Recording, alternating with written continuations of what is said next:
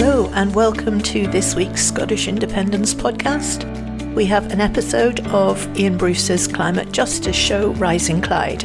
This week he's interviewing 3 young activists in Glasgow, talking about the various campaigns they're involved in and how they can join up for maximum effort. Interesting that the one word they didn't mention was the I word, independence, but I think that for young people it's just such a given that they don't even feel the need to discuss it anymore.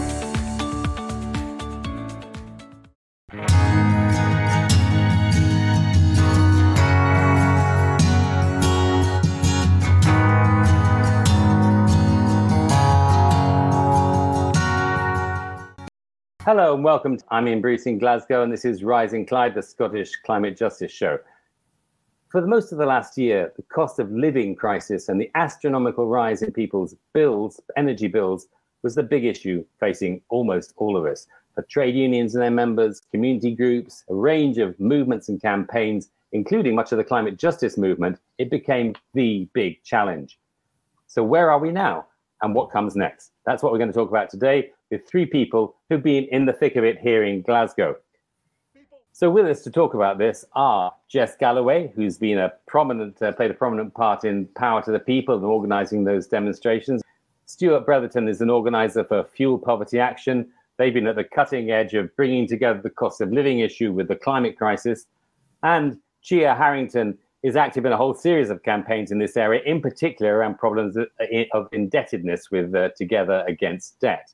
Thank you so much to all of you for being with us for this discussion. I'd like to start because I think it's quite confusing to some of us exactly. We hear a lot of different versions of energy prices supposedly coming down and so on and so forth. So I think it'd be useful to kind of try and explain simply, but what exactly is happening to energy bills right now and how that's affecting people, particularly those most vulnerable. Stuart, maybe you could give us a little bit of an explanation there.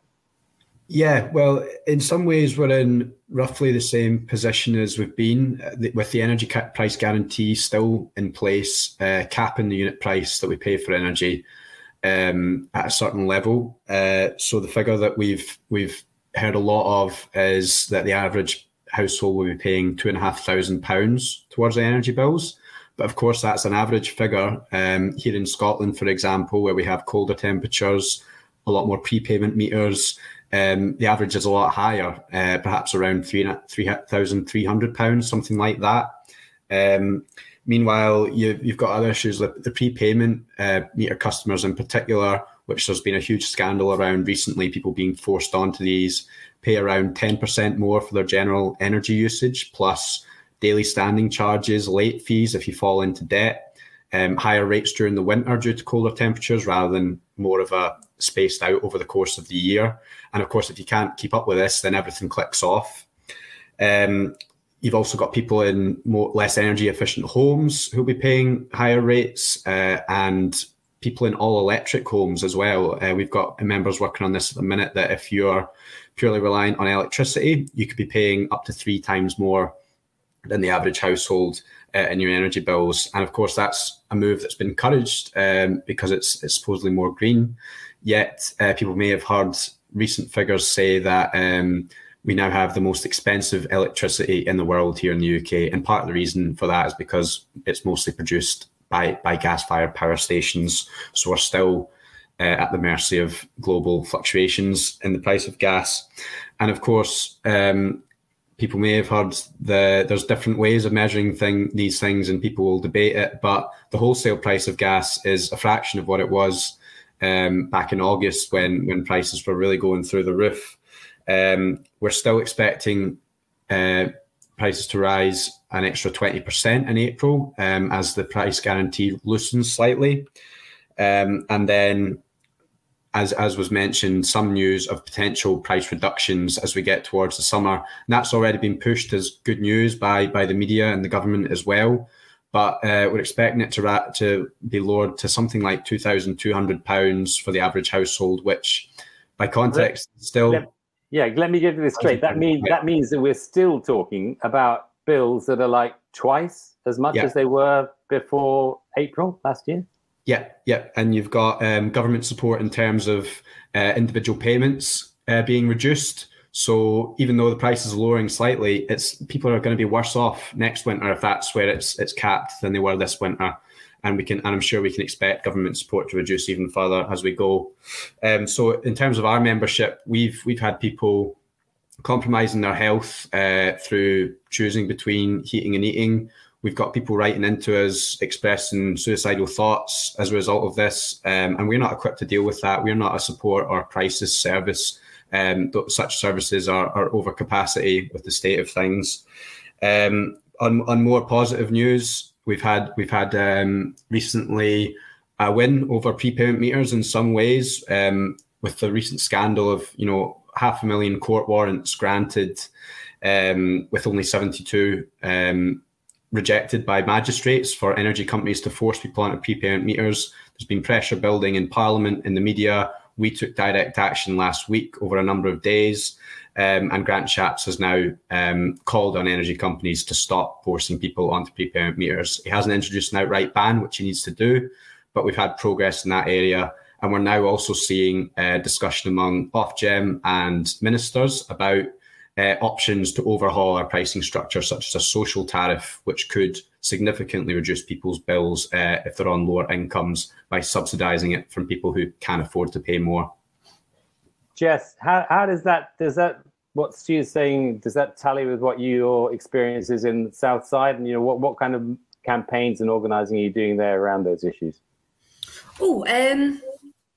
Well, as I say, so I'm involved in Power to the People, and I would be honest, I think Stu is right in the sense that, to some extent we are kind of back in the same place that we were. But I don't want to brush over the fact it has been such a journey for people, I think. In terms of like last summer, when we had like the demonstrations outside Scottish Power, outside Ofgem, and we were literally having hundreds of people come in. And I remember leafleting in the weeks leading up to those, and people, I remember being stood outside Central Station. And for the first time in years, I had people coming up to me. As I say, I'm sure all of us have stood outside, in the wind and the rain, giving out leaflets and to no relief. But as I said, it was the first time in years. And I had people coming up to me saying, I've seen your campaign on social media. I'm definitely right behind you. I'll be at that demo. And there felt like there was a real momentum behind it. But I think what I'm feeling now, and we've been discussing this at meetings over the past few weeks, is we seem to be falling back into that position of people feeling just resigned, I guess. Sort of numb to, the conditions in which we find ourselves with all of this. And I think the big thing for me in why I got involved in Power to the People in the first place was because I'd seen that so many people just seem to be completely disempowered. There seemed to be no belief in the idea that collective action could bring a change.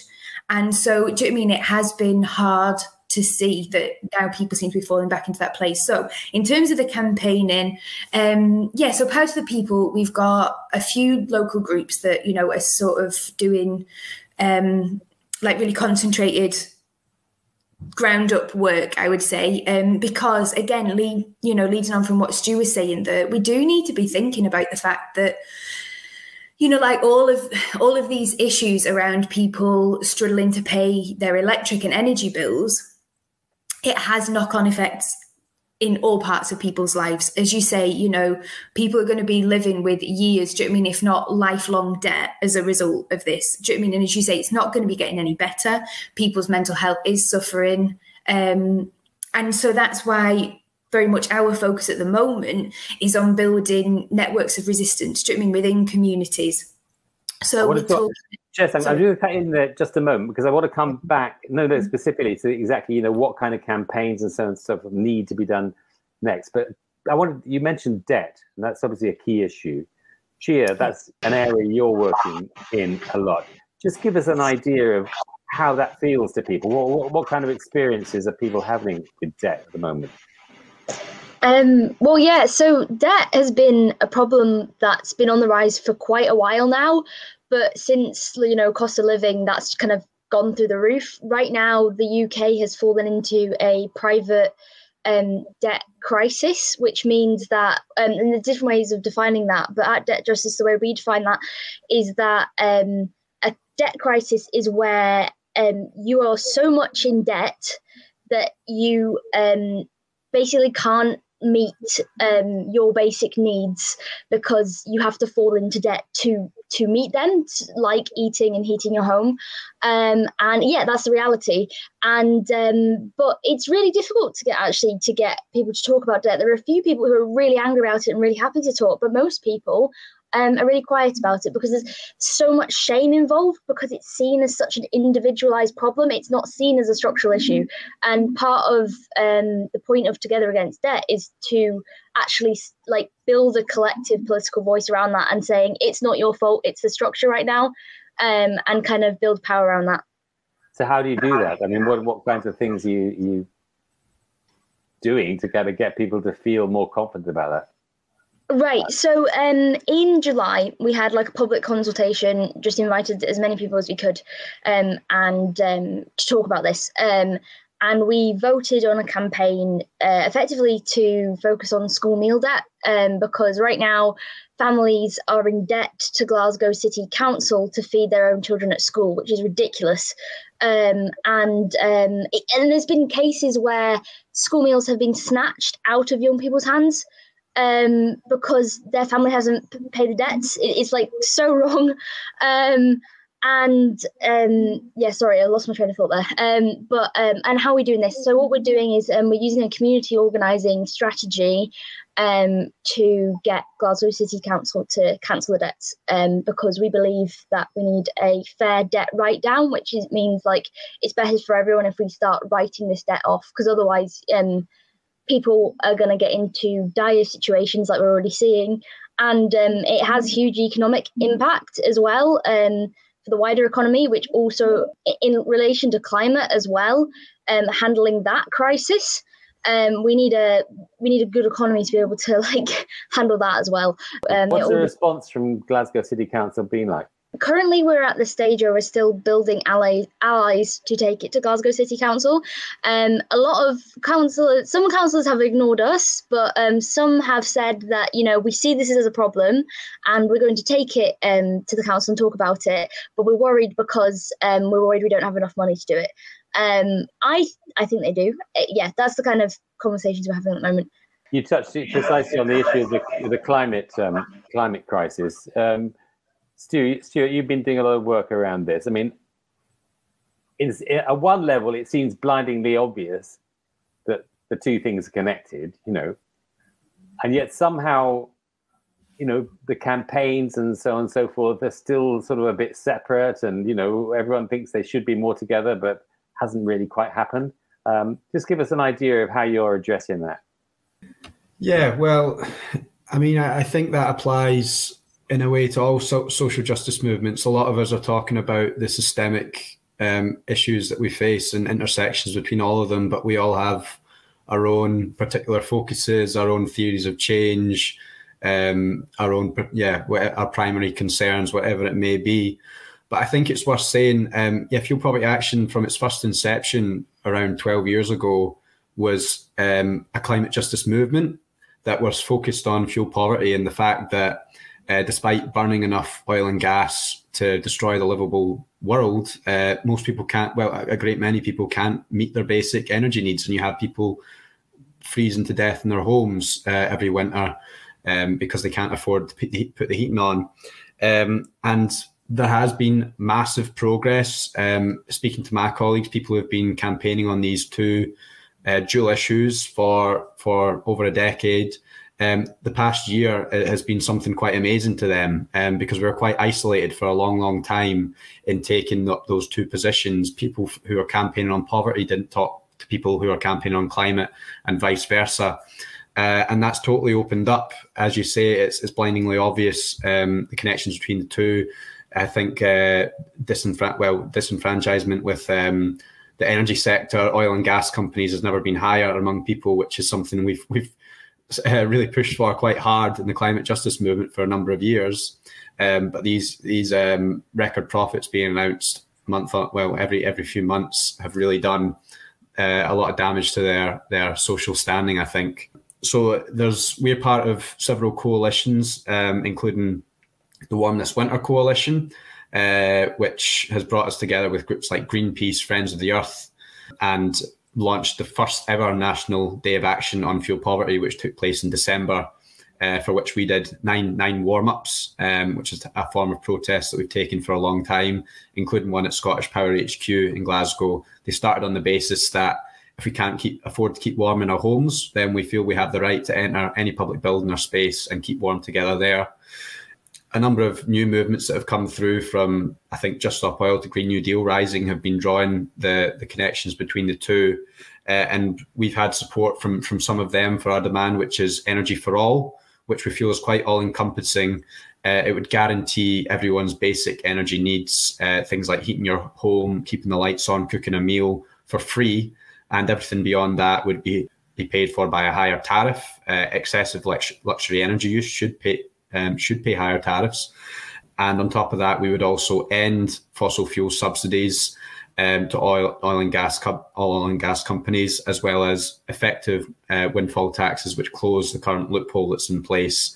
So through that, we could insulate every home in this country, vastly reduce emissions and people's energy bills, and create thousands of skilled jobs. So we've got a lot of climate justice movements on board with that, and we will be launching a manifesto in the coming weeks, which everyone from climate justice movements to trade unions to local authorities would be able to sign on to. So that's something we're very keen to push out, and we feel it draws the two together perfectly in our view. Power to the People, Jess, was sort of set up, I think, one of its main aims was to kind of build in working class communities, a kind of organization around these issues and again, resistance. It didn't, although people, I remember going to some of those early meetings myself, and, the issue of climate was around, people mentioned it, but it wasn't central, and most of the people in it didn't come from the climate justice movement. A few did, So I'm just wondering how that connection looks from where you are now. No, I think that's a fair assessment, Ian. The crux of it for me, sorry, I'm still just smiling away at this idea that Stu's just put forward. That's amazing. That's like the utopia, and that's the dream. Sorry, I'm still just quite happy about that.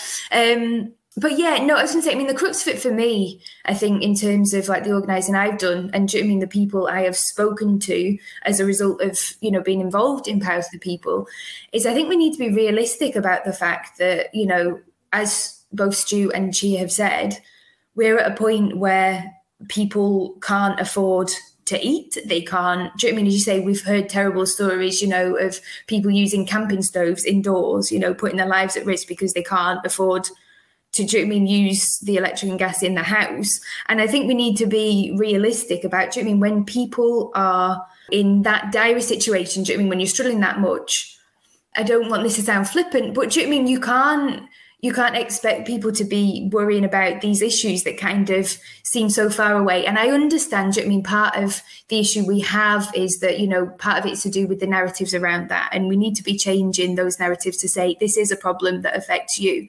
But my strategy, my solution to that would be bring them in the door, along with campaigns and issues that matter to them. So that's how, in my head, I don't mean that I see Power to the People kind of as an instrumental vessel. I don't mean that at all. But in my head, I always remember seeing in one of the trainings I did years and years ago, and it was this kind of diagram, of sort of a little gauge that goes round, and you go, from people who are completely against you to like the most active of activists, and in my head, it's, you just got to bring people one little step along the way towards where you want to be.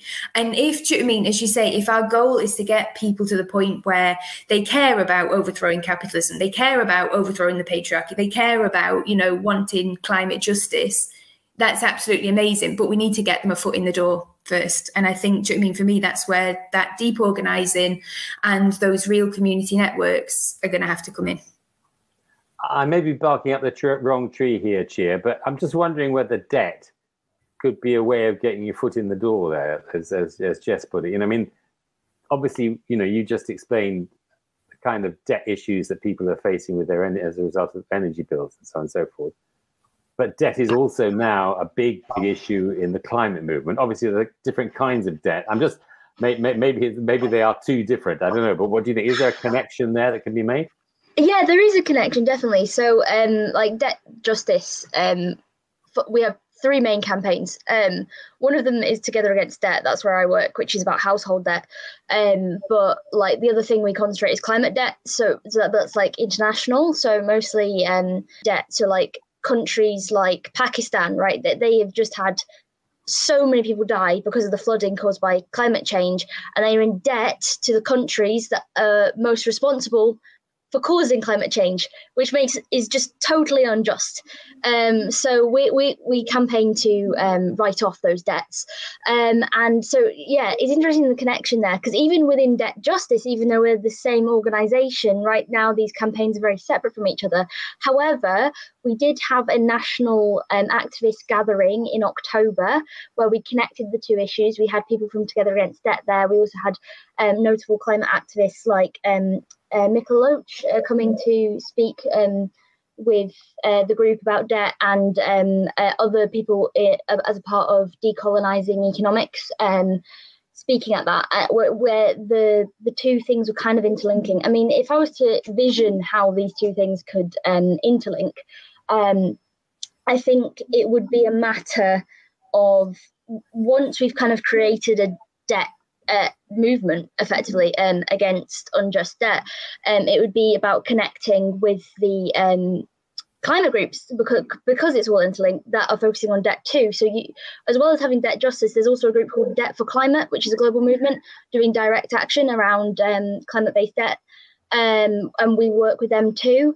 But also, like, on the low, it's not just the global level, it's the local level, because in Glasgow, if more flooding is going to happen in certain communities like Govan, that people might be displaced from their own communities or be in debt because of environmental damage that happens to their homes, right? So it's interlinked, and it's just, I think it's about holding spaces to have these conversations, which I was really lucky that Glasgow Greenpeace approached me not too long ago, and so in the Go Green Week, we kind of collaborated to kind of connect both these topics in an event we did called End the Crisis. One of the other kinds of links that we haven't mentioned yet, but is obviously people have been talking a lot about, obviously, the wave of strikes in the public sector over the last few months, both in Scotland and elsewhere in the UK, have been unprecedented in most of our, well, for a very long time, let's put it that way, going right back to the 1980s or something, And obviously that's about the cost of living, essentially, yeah. So, and yet again, it's a slightly different area of activity, and, everyone wants to support each other. But I'm just wondering what has been done, what can be done, what needs to be done, what can be done in terms of bringing those things together. Just to note how we're linking kind of debt with the unions at the moment. So Unite for a Workers' Economy, it's quite interesting, similar to Power of the People and a lot of other groups are kind of doing a lot of work in communities at the moment.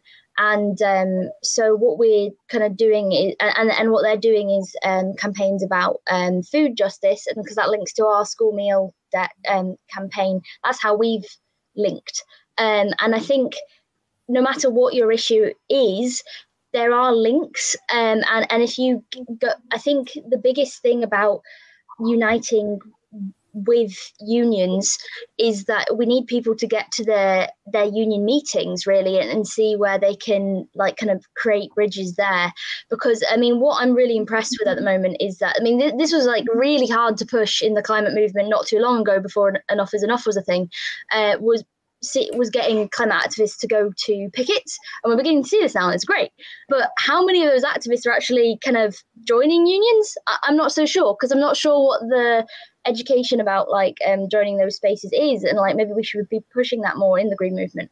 And that's why I think a lot of us, I'd say that people like my age, so I'm 23, a lot of us started our political journey from doing stuff like school strikes, but we might have not had a full-on political education in other areas apart from kind of activism. I think there needs to be a greater political education amongst young people about trade unionism and also workers' struggle and a lot more like that. Interesting. Jess, what do you think in that area with this, linking up with the strikes and stuff? There's some work I know going on in the south side on that too. Yes, there is. Is this where I get to punt my meeting? Yeah. Yeah, I was going to say, so we're having sort of like a meeting for groups, and we're trying to keep it as open as possible. I mean, I'll hold my hands up, that is what I've loved about Power to the People, is just kind of, it seems to have made such a conscious effort to overcome the parochialism and factionalism that we so often see in left campaigns. And do you know what I mean? Just like, I think we need to, at this point, be open to working with all kinds of groups. You know, as you say, obviously, Southside Strike Solidarity, you know, like the LGBT bookshop. Do you know what I mean? As you say, as Chia quite rightly points out, all of our issues are so interlinked, and you are completely on the money when you said that about, you know, I think people just lack political education. And I think you're right in the sense that, because one of our main things moving forward, I think, is very much about, as you say, building these networks and using those to help people demystify, like, so in our case, obviously demystifying the energy industry, you know, sort of saying to people, or a lot of this stuff that's coming at you in the media isn't the truth. But also, as you say, I don't know, I kind of feel like, again, coming back to my little thing, when people's eyes get opened about one thing, I feel like if people are sort of inspired, then they start to realise, oh goodness, you know, actually this information is fallible and that information is fallible. And again, I would completely agree with what she said. Like, I was not brought up in a political family at all, and I didn't really have much of a sense about trade unions. And so that's why I think, because as I say, it links back to what I said at the very start about, you know, the reason I got involved in Power to the People was because I think the people I spoke to when I was outdoor chapping, you know, just very much were coming out with things like, oh, you know, you speak to anyone in this street and they'll be angry about all this with the energy prices, but there's nothing we can do. You know, I think genuinely we seem to have, you know, and we don't need to go into, you know, the discussion about Thatcherism and as to why people don't have a sense that, you know, collective action doesn't work. But I think with people being able to see, you know, successes in the trade union movement, it will hopefully make them realise, oh, we can actually win things elsewhere. And, you know, vice versa. As you say, obviously, you know, the successes up in the Windford and stuff like that, you know, any pockets of working class solidarity that wins a victory, we need to be celebrating across the board, you know, and as you say, just working together. And, you know, as I say, I don't want to sound too much like I'm preaching, but do you know what I mean? We need to just do a bit of a better job of working together, don't we? I think sometimes we can all get a bit too, you know, this is my little campaign over here, and we just need to be coming together because, as you say, this is what the, you know, ruling classes want, don't they? They want us to be divided, and that's not how we're going to win. Great, thanks, Jess. We're beginning to run out of time. So, Stu, I can just come in on that if you want to, but like to look just like a little idea of where do we go from here? You know, it's a kind of short contribution round from each of you about what do you think the priorities should be in the next few weeks and months? If I could come in that and really try and tie up almost the last three questions, like I think where we can do better as the climate justice movement, and also from our perspective in fuel poverty action, in relation to the strikes, is in building and communicating the narrative. I mean, that's what the trade union leaders in particular have done amazingly in the past few months. They've won the argument by spitting straight facts, basically. And I think among the climate movement, you know, there's been a big shift in the past few years, but not fast enough. And for me, I want to hear less of communication around the science necessarily, and sort of terror that it does exist over what is to come and that I don't dispute, but more communicating how this affects people in their day-to-day lives, kind of as Jess said, you know, connecting the end of the world to the end of the month and people meeting their bills, and the fact that, you know, climate justice should mean warmer homes, lower bills, accessible public transport, investment in our public services. So we need to connect with people on how this affects them in their day-to-day lives. Also on this issue of the strikes, you know, there's direct comparisons to make with, for example, the health workers struggle at the moment in the context of fuel poverty rocking up and people sacrificing their health due to living in cold homes. At the same time, you know, we've been very focused on this prepayment meter issue and have forced the government to act. Yet Grant Shapps is refusing to bring in legislation to ban them outright. Yet he's at the moment forcing through legislation to prevent workers from striking. So why are they so anti-interventionist when it comes to the energy companies? And finally, just in a broader perspective, as we're calling for energy for all so that people's basic energy needs can be met, and striking workers are only demanding that they don't have jobs, pay and conditions cuts. So I'm continuously kind of communicating that these demands, none of them are that radical. We've been on the back foot for so long, as you say, going back to Thatcherism, that we're told that this can't be addressed at either end, whether it's our bills coming down or pay coming up. We're being told we'll be given nothing. So we need to be bold in our demands. We need to be uncompromising, I think, in calling out this system and challenging it that is continuously moving wealth from the bottom to the top. So, yeah, I don't think we should be at all compromising in the demands we're putting forward at the minute. As Jess said, ours might sound like utopia, so let's do it. Sounds brilliant. Gia, a last quick word on what you would like to see next? Whenever I envision the kind of things that I think are needed right now, I always come back to like the three main areas. I think mutual aid, education and training, and mobilisation into campaigns and community organising, I think, are the three main things we need to be focusing on right now, because I think that's the way we're going to, like, I know Jess was kind of referring to the spectrum of allies before, bring everyone forward no matter what kind of point on that spectrum they are.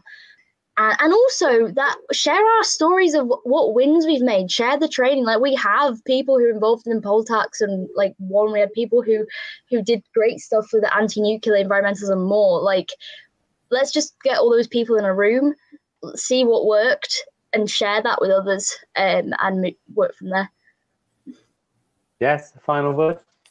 Nope, I think all mine have been taken. As you say, all I was going to say is just please go out. I would just urge people, please go out and talk to everyone you know. Do you know what I mean? Sometimes it can be the smallest earworm you put into someone that can change the world, can't it? So keep at it, everyone. Great.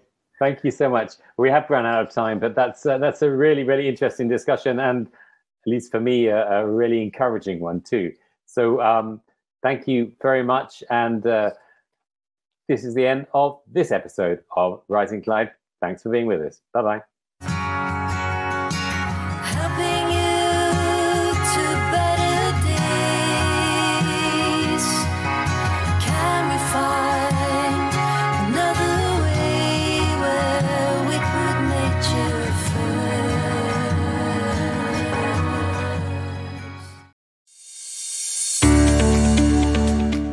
Thanks for listening, everybody. If you'd like to see the video version of that programme, you can see it on Independence Live's YouTube channel.